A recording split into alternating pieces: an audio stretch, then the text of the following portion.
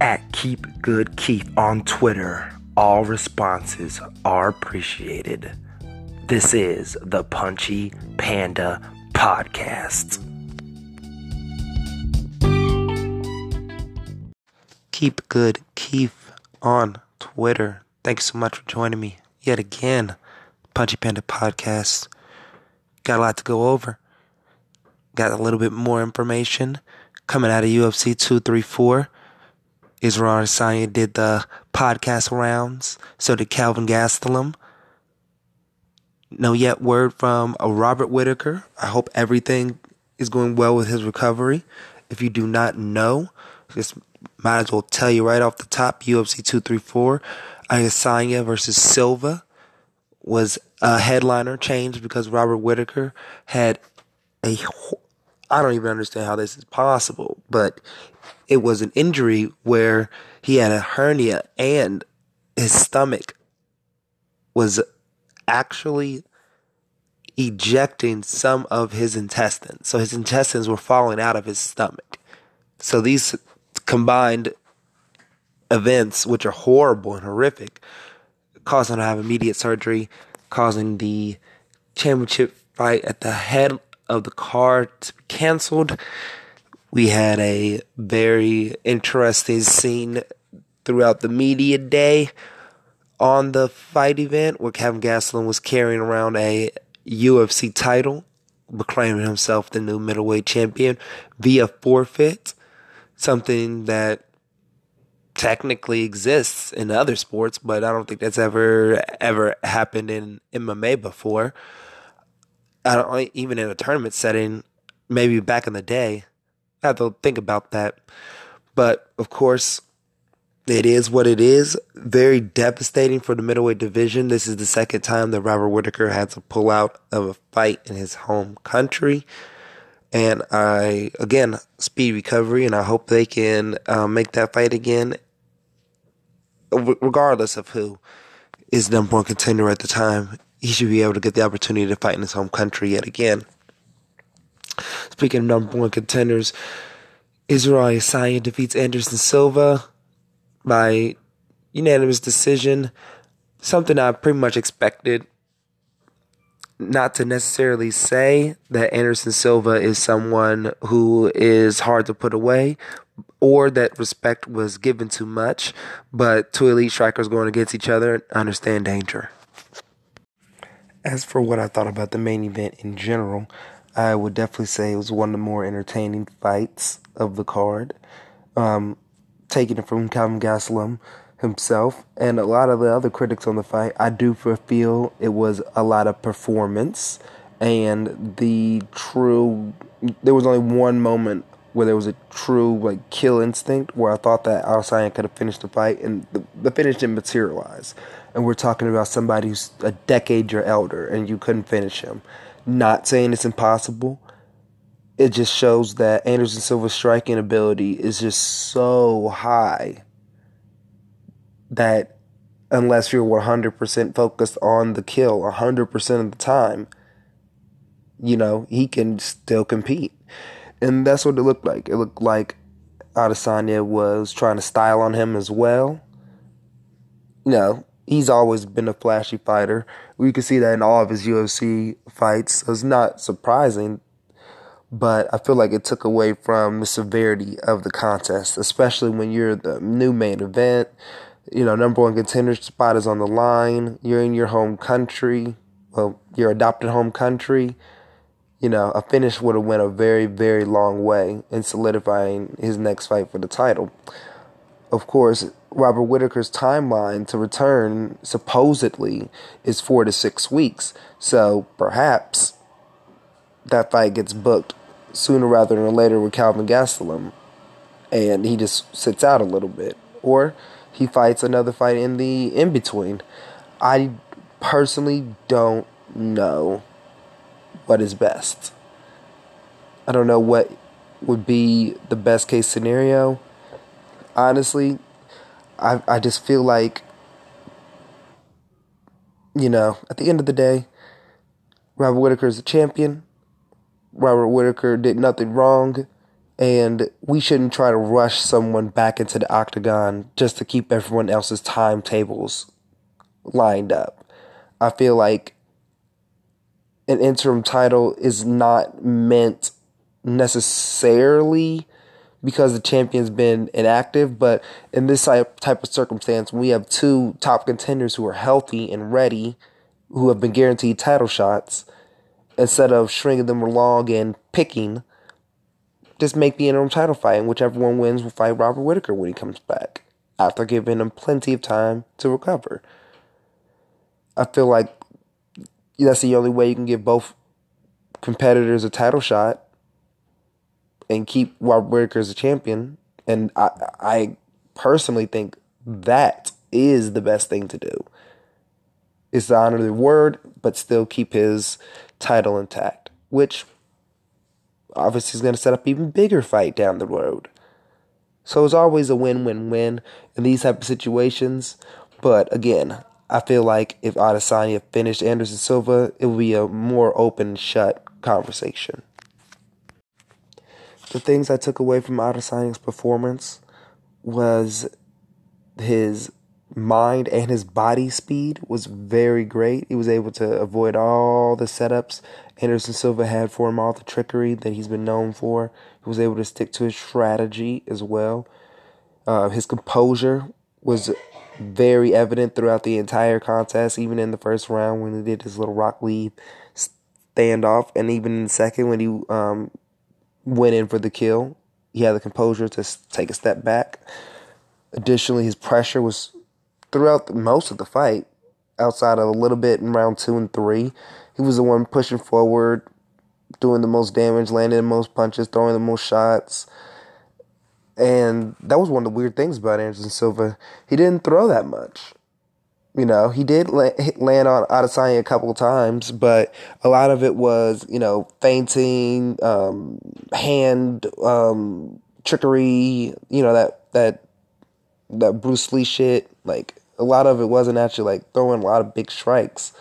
So, he did have a little burst in the second round, like I said, but, I feel like at the end, it was Adesanya's fight from beginning to end.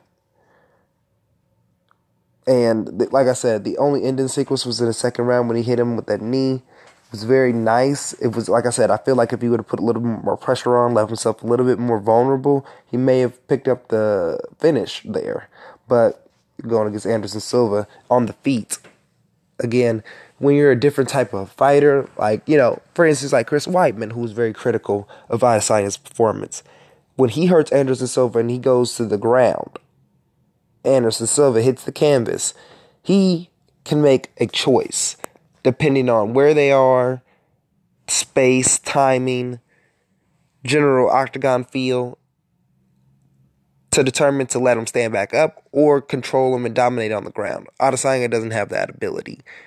And since he doesn't have that ability just yet, when a guy isn't all the way out of there, you got to take a step back and compose yourself, which is something that he did very well. It's something that I believe should be commended on, even though he didn't get the finish. Keep good, keep on Twitter. Always hit me up, anything you want me to include, timelines, and just want to help me get this content out faster. Just hit me up. Speaking of hit him up, Israel Adesanya, podcast circuit. Went on a bunch of different shows to critique his own performance and his placement in the middleweight division. A lot of good things. But also felt like he had a great performance. Didn't like how the middleweights were trying to take his shine, like Paulo Costa and Weidman.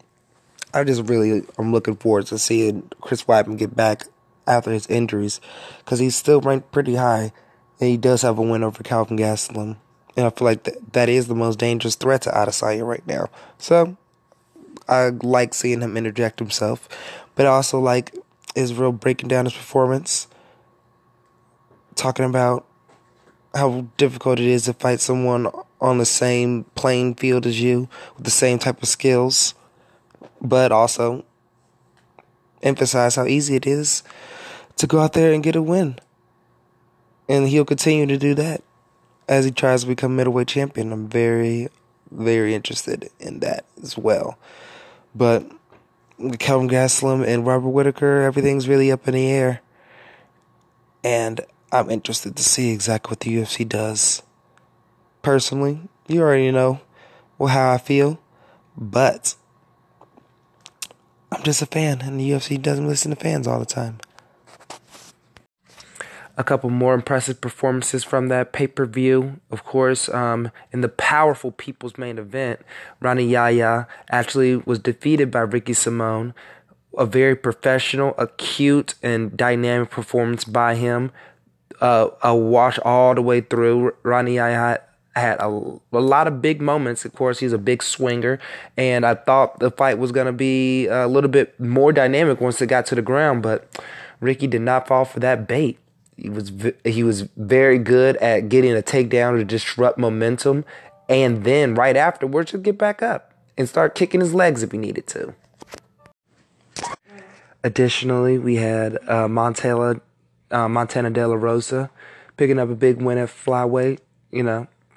3 stoppages, looks good on a resume in a new division. She's looking for a big opportunity next. I have to take back my word. Nadia Kassem was not making her UFC debut. She was just taking a whole year off due to injury. So it's good to see her getting back into the octagon. Hopefully, knock this one off. Her performance was very well muted just because the wrestling just was so dynamic. And we always know that people in that part of the world, the Oceania region, don't have the best wrestling background. So it was kind of a foregone conclusion once it got to the ground. But I do appreciate the effort, and I hope to see her come back even better. Another important fight for the Oceanic region and for the light heavyweight division. Jimmy Crute defeats Sam Alvey, potentially, and I say potentially, pause, potentially early stoppage, because Jimmy Crute was looking for the walk-off, and he almost got it. But Sam Alvey is so goddamn durable that he wasn't going to go out with that one shot. So he continued, put the work on him. We saw this with Uriah Faber versus Renan Barão. If the referee is focused solely on seeing you getting punched in the head and you're not moving, you putting up your thumbs does nothing. And this is a world title fight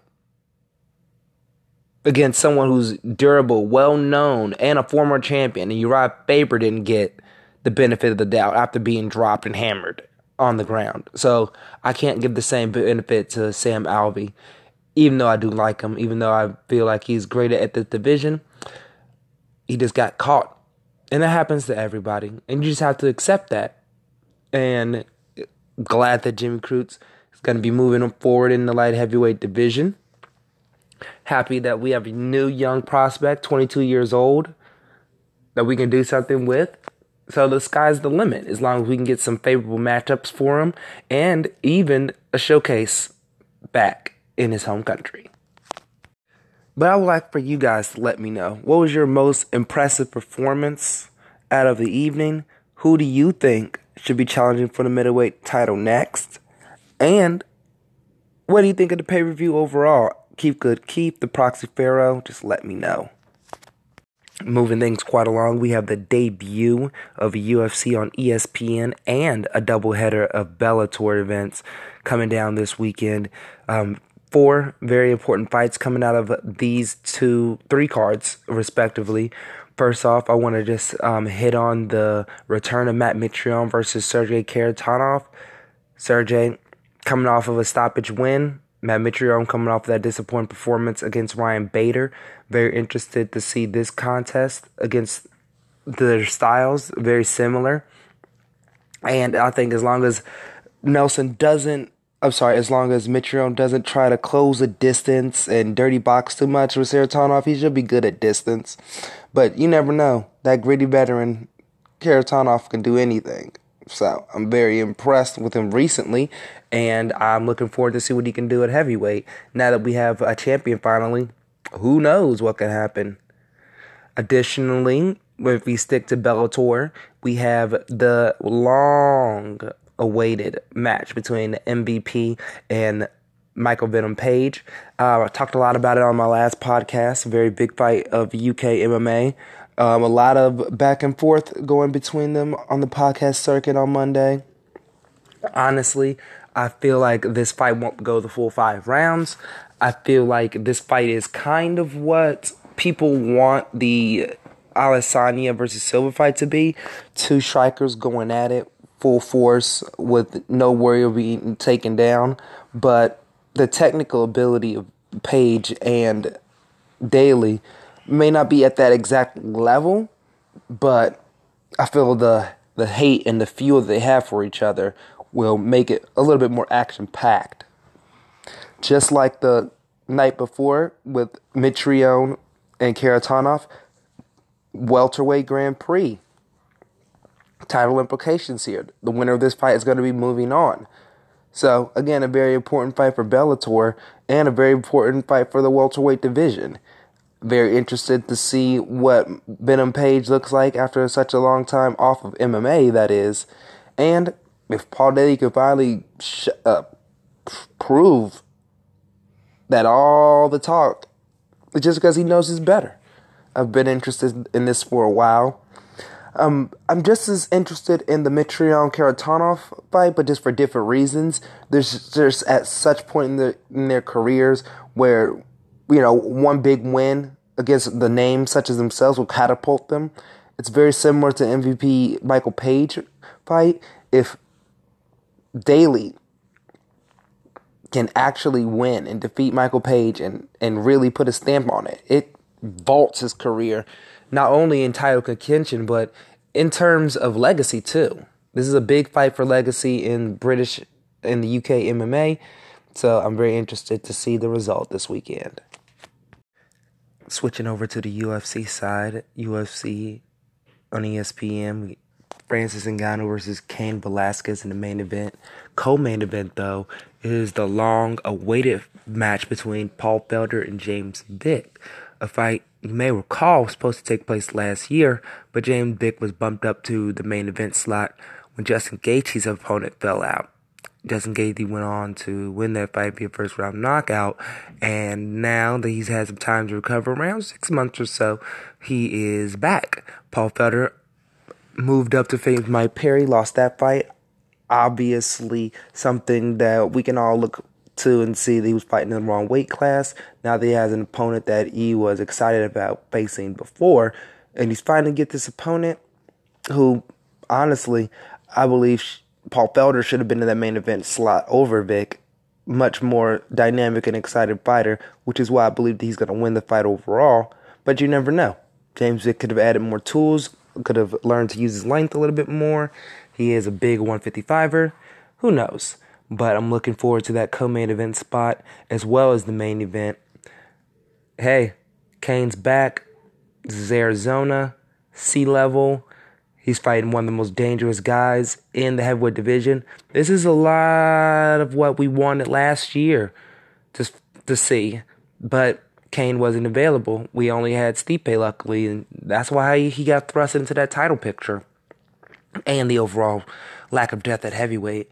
But at the end of the day, Ngannou proved himself in his last fight, taking out another top 10 guy. Top 5, I believe, was Blaydes at the time. So, honestly, if Cain can get past Ngannou, I believe he's ready for a title shot or at least fight against Stipe. That would be a great fight. DC is obviously going through injuries and just doesn't want to fight somebody who didn't, quote-unquote, work their way back up. So, since we know this is a big title implication bout, big return to the heavyweight division, and it makes everything a lot more exciting again for the division. I'm looking forward to this contest. I don't have any predictions. It's just been too long since we've seen Cain, and Ngannou has been just a little inconsistent. So I'm very, very excited and looking forward to see what is going to happen on Sunday. Before I wrap up the show, thank you so much for listening. At Keep Good Keith, if you want more content, anything I discuss, I'm obviously going to post up there. And when you're looking for links, just hit me up on Twitter, that is. Of course, I'll be remiss if I didn't mention breaking news that Johnny Walker will be replacing Ovince St. Preux on the card at UFC 235. That is going to be amazing, making his pay-per-view debut against a legit and well-known name in the division. If he can get this win under his belt, that's 3 wins in under 6 months, I believe. That's going to be amazing for his career. It's going to catapult him into the rankings, and we're looking at a true contender after this. So Johnny Walker, Misha Cirkunov, look forward to that coming. UFC 235. Thank you for listening to the podcast. Hit me up at Keep on Twitter, and always punch up.